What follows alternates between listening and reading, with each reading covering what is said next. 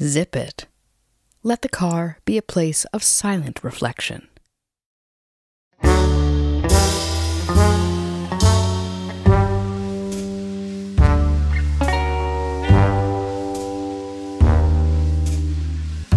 I've spent a lifetime trying to be loud.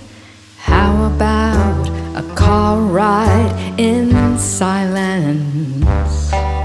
Let's take a vacation from your orations. No one asked your 2 cents. Half the fun is anticipation. Half the pleasure is in the ride. Half the joy is locating new locations, none of which include your side of things. We took a detour, the road less traveled, and you had to chat out your mouth with your endless yakking, the quiet cracking, and the pair of us was headed south. Half the fun is anticipation. Half the pleasure is in the ride. Half the joy is locating new locations, none of which includes your side of things.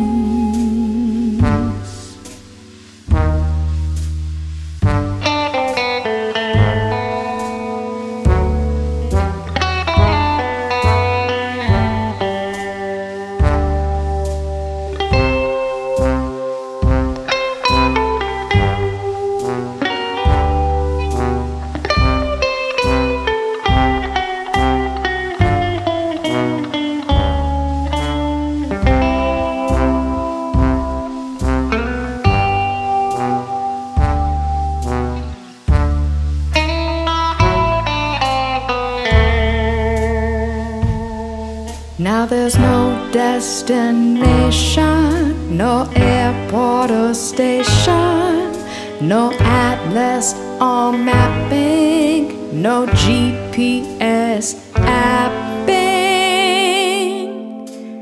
That can't get me far enough from you.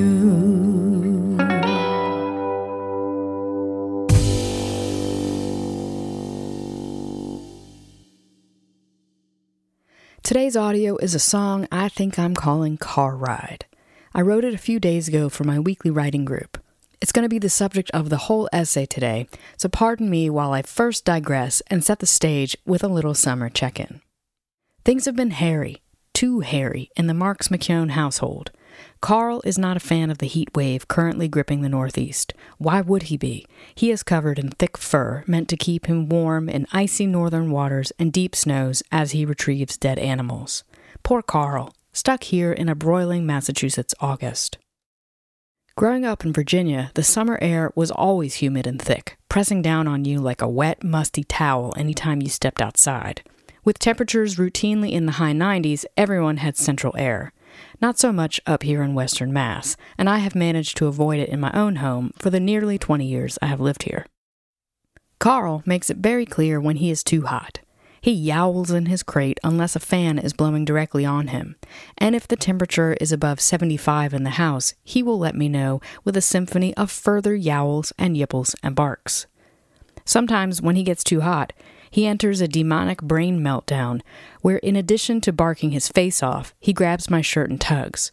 He grabs my shorts and tugs. He grabs my bun and tugs. I am the first to admit I am not a perfect dog daddy. I've made mistakes with Carl, missed obvious signs, learned some lessons that were hard on us both. This week, the combination of Carl's embrace of swimming and the heat and humidity resulted in his first hotspots, a bit like jock itch for dogs. Too much moisture trapped next to the skin by a thick coat becomes irritating sores. So Carl went to the vet, got the painful spots shaved, and I bought a portable AC unit. Probably like many of you, I hated the unexpected expense, but I wouldn't think twice about giving Carl what he needs. At least he's not going to college, or if he is, I don't think I'll have to pay for it. So when I sat down to write this week's song group entry, I was a touch cranky at the prompt. We took a detour. As a reminder, the rules of our group require you to use the prompt in its exact form without alteration, but how and where you use it is up to you. I generally try to give myself parameters before starting to write. For example, this week, I didn't want to use the prompt in the first line or the main theme of the song via its use in a chorus, only because I'd done those things for the last several weeks. I like to use these songs to experiment with strange rhyme schemes, odd song forms, and a general no fucks given approach. The other parameter I give myself is a time limit of 1 hour, and I often finish before that. For this song, I decided that whatever the third verse would be, it would have the prompt. So I came up with a melody-less lyric to start with. We took a detour, the road less traveled. What came of this asphalt unraveled all that came before. People often ask, what comes first, the music or the lyrics? And the answer for me is that they are inseparable. I almost never have one without the other. When the right combo appears, a spark is lit that I can then nurse into a full-blown idea. Without this synergistic spark, I often struggle to set pre-written text to music. It's something I'm trying to work on, so I practice it in these weekly songs. It's also important to note that I often have no idea what a song is going to be about when I start, even with a prompt. So I started with these initial lyrics, and I mumble-sang them as I tried out a variety of guitar styles underneath. A shimmering open tuning, a little punk pop rhythm. Nothing was sparking. The melodies I was sketching out weren't keeping me interested. I decided to try yet another guitar style, one that I like a lot and use often, a slow, simmering swing guitar vamp. Working with a tempo that languid gives me space to imagine and create. If the song is going by too quickly as I'm trying to write, I feel handcuffed. Hey y'all, popping in to say thanks for listening. If you like what you're hearing, please consider telling a friend or subscribing. You can sign up for any amount, which all goes to support my continued music making. If that's not in your budget, don't worry. These newsletters will always remain free. Speaking of, I am playing a free gig in the Catskills this weekend, fireworks included. And I've got a few other in-person shows this fall in Massachusetts as I spend the next few months close to home. There are new productions of Miss You Like Hell going up this fall in Pennsylvania, Virginia, and California. And in 2023, there are productions in California and Washington State with more to be announced. You can check out all these dates and more on my website, as always, aaronmckeown.com/shows.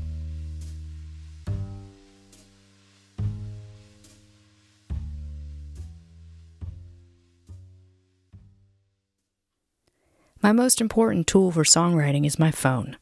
I have a little drum machine on it that I often program beats on to inspire me. But even more important is the voice memo function. When I'm throwing stuff around to see what sticks, I don't want to remember what I did. So the phone gets turned on and runs as I experiment. Then I go back and listen. The poorer the quality, the better. Again, I want to give myself the space to mishear mumbles or fill in gaps of indiscernible melodic shape. So I turned on my phone again, this time futzing with some jazz chords in a slow simmer and began to work some more through this starting lyric. Without my conscious intention, I sang the phrase, "We took a detour," like going up a staircase 2 steps at a time with a little flip at the top. We took a detour.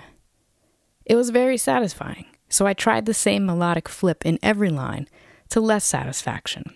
Then I kept noodling on the guitar and improvising. The phone was still recording. Then I don't know why, but I sang, "I've spent a lifetime trying to be loud. How about a car ride in silence?" And with that, I knew I had discovered the song. This little moment had the melodic flip that I had discovered with the other lyric, but it also had a snark to it that felt just right for my cranky self. It felt like the beginning of a story to me. It had a very clear voice and a very clear ask of the listener. And while it didn't dictate a strict rhyme scheme, it left open some possibilities for internal rhymes or end rhymes or both. Spark lit. My family wasn't much for talking on long car rides, so maybe I grew up accustomed to making my own fun in the car and keeping my own company with my thoughts or Walkman. I did a lot of backseat reading, backseat napping, or just staring out the window. The silence was a respite, a comforting limbo, space to daydream and let your mind take unpredictable paths or no path at all, like being at the airport early for your flight. And these were the days long before GPS, when there was no ticking clock on the dashboard to tell you exactly when you'd get to the place you didn't want to go, yet another Civil War battlefield, or the place you couldn't wait to get to, summer camp in the Shenandoah Valley. These days, I continue to prefer a silent car ride, at least as far as conversation goes.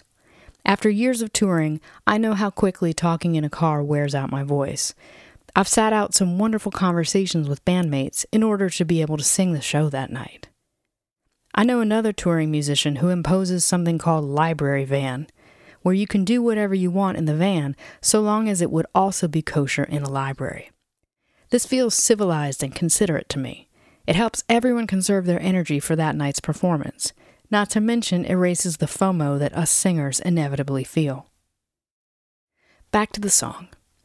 Once I find a satisfying nugget like, "I've spent a lifetime," I just try to repeat it as many times as possible with as many variations, working them into a coherent plot.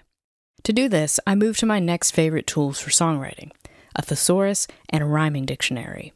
I use very specific paper ones.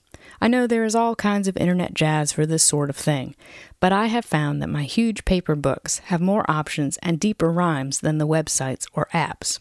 It feels like my books think of words as little paintings, as more than inputs for an algorithm. So as you can see in the image below from my notebook, I had an idea for the detour line later, and a good idea for a starting place with "I've spent a lifetime." Now all I had to do was fill in what I call the real estate in between.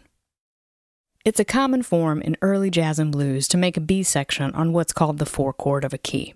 So without much thought, I just used a pretty standard progression for a B section. Remember, I am trying to get this done in an hour, not reinvent the wheel. And usually I make these songs and don't listen to them again for months, years, or ever. But by the time I got to my planned last detour verse, it seemed like there was more to say. So I reconfigured my initial lyric and kept going. What I thought was the end ended up as the middle. I love when songs surprise me like that. In my initial voice memo mumble, I had ended the improvisation with the line, "There's no destination that can get me far enough from you." Who knows why I said that? It's so mean. But that's what's fun about songs. You can try out a different persona or say things you're too polite to say in real life. Who can't relate to Zip It after a long car ride with a loquacious co-pilot? We all want to say something like this sometimes. Anyway, I decided the zingers should be the last line of the whole song, but I wanted to take my time getting there, to draw out the snark. My trusty rhyming dictionary came in handy for sure, but I ran into a problem. There's no destination, no atlas or mapping, no that can get me far enough from you. Something felt too quick about this, like it was an odd fit. I had to sing mapping to make that line work, though I didn't mind that much. But I couldn't find the right idea for the third line. Something else about maps or geography or land or a geologic feature or... I tried out Cumberland gapping, which is very specific to Virginia. So then geologic gapping, which doesn't make a ton of sense, though the G sound felt right. Using the rhyming dictionary, I squeezed another line in, extending the ramp up to the punchline. There's no destination, no airport or station, no atlas or mapping. And then, while staring at the rhyming dictionary, I thought of app, and eureka, I had it. No atlas or mapping, no GPS apping, that can't get me far enough from you. And that was it.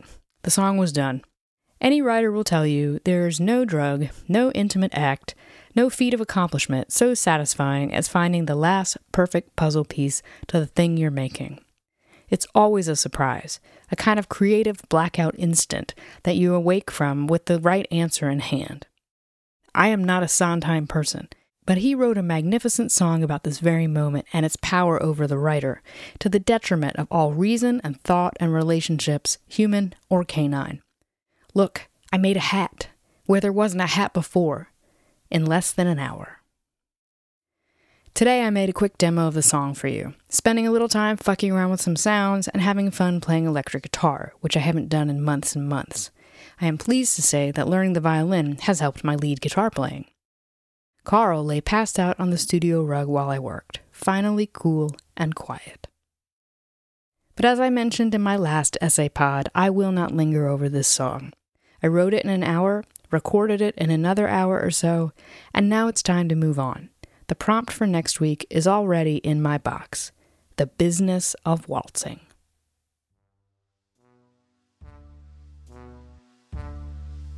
All right, y'all, that's it for this essay pod episode. And as we close out, I'm going to give you the entirety of Car Ride since we went through it bit by bit. Hope you enjoy. Thanks for listening.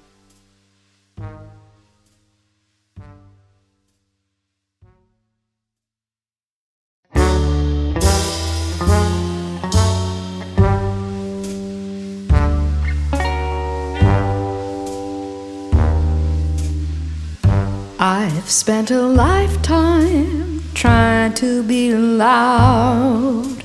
How about a car ride in silence? Let's take a vacation from your orations. No one asked your 2 cents. Half the fun is anticipation. Half the pleasure is in the ride. Half the joy is locating new locations, none of which include your side of things. We took a detour, the road less traveled, and you had to chat out your mouth with your endless yakking, the quiet cracking, and the pair of us was headed south. Half the fun is anticipation. The pleasure is in the ride. Half the joy is locating new locations, none of which includes your side of things.